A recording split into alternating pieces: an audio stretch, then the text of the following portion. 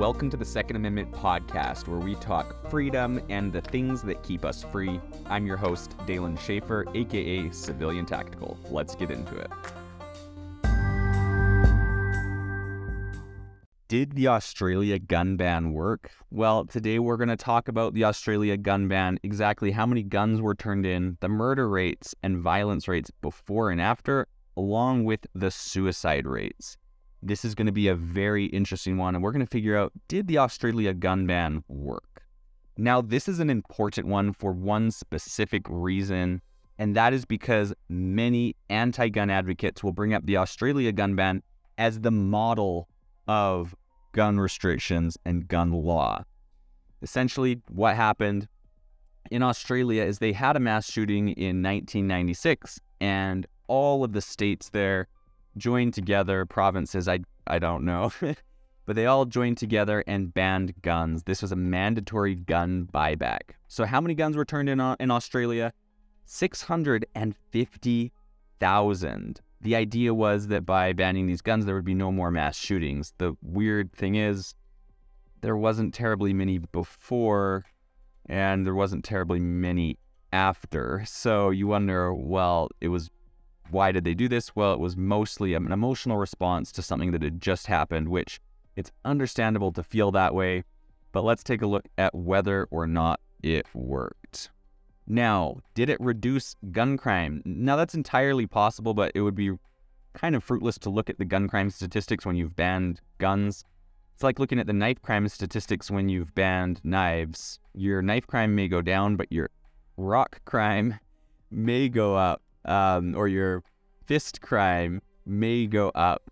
So it's important just to look at the crime rates in general, because criminals will find alternative means to achieve their goal. So we do not want to look at one tool only. We want to look at the overall rate in order to give us the best view. So what was the murder rate before? It was 1.5 per 100,000, which is low. That's just very low. Historically, Australia has had a very low murder rate. Their crime rate, violent crime rate, also very low. So we got a 1.95 per 100,000. Then they enacted the ban in 1996. So what was the murder rate after? The next year, it was 1.98. That's very interesting. That's a higher murder rate.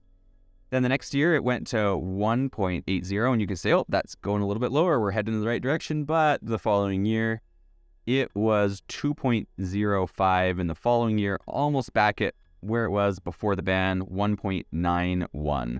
So overall, there's almost no change in the murder rate for 1, 2, 3, 4 years after the ban. And of course, there is a decline because there's an overall decline trend. But the 4 years post-ban, we saw no difference. So that's very interesting to note. 4 years after the ban, there was no difference in the murder rate. Now, what about the suicide rates as well? Because that's also very important. So prior to 1996, suicide rates were fairly stagnant, staying similar. But something to note is that 3 years following the ban, suicide rates were above what they were pre-ban. And then it dropped after 3 years. So it's interesting to note that. And for women, it didn't drop to below pre-ban rates for 5 years.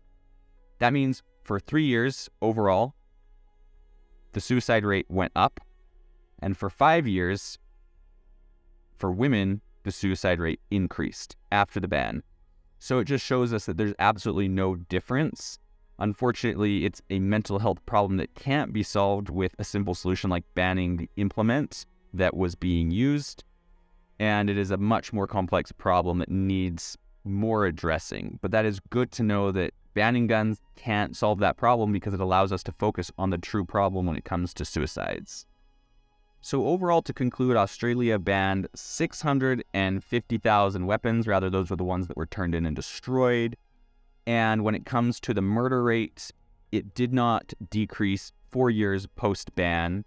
And for the suicide rate, it did not decrease 3 years post-ban, and 5 years it did not decrease for women.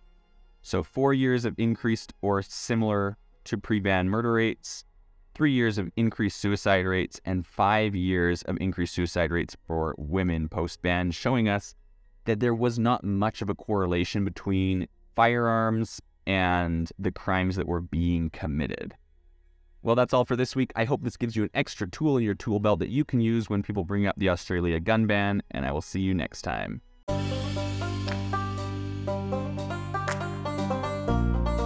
This has been the Second Amendment Podcast with your host, Dalen Schaefer. Don't forget to keep being you and loving the Second Amendment, and I will see you next time.